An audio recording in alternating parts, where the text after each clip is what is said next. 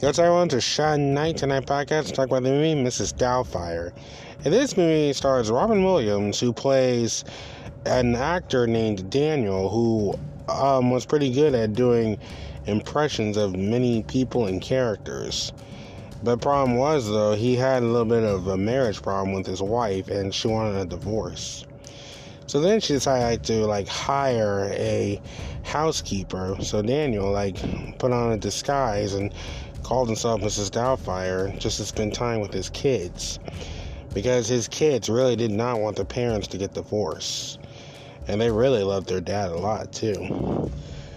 But, this movie, it was pretty funny, though, and it's actually, the first time you even seen, Robin Williams, in a dress and everything, and, of course, I'm pretty sure that's actually, the only time that Robin Williams was in a dress. But, still, this was a pretty funny movie, though, and Robin, he really did a lot of cool impressions of many characters, though, and I even enjoyed, when he changed his voice when he was playing Mrs. Doubtfire. And, of course, this movie kind of reminded me of, a Big Mama's House, though, except, it's not an FBI agent going undercover.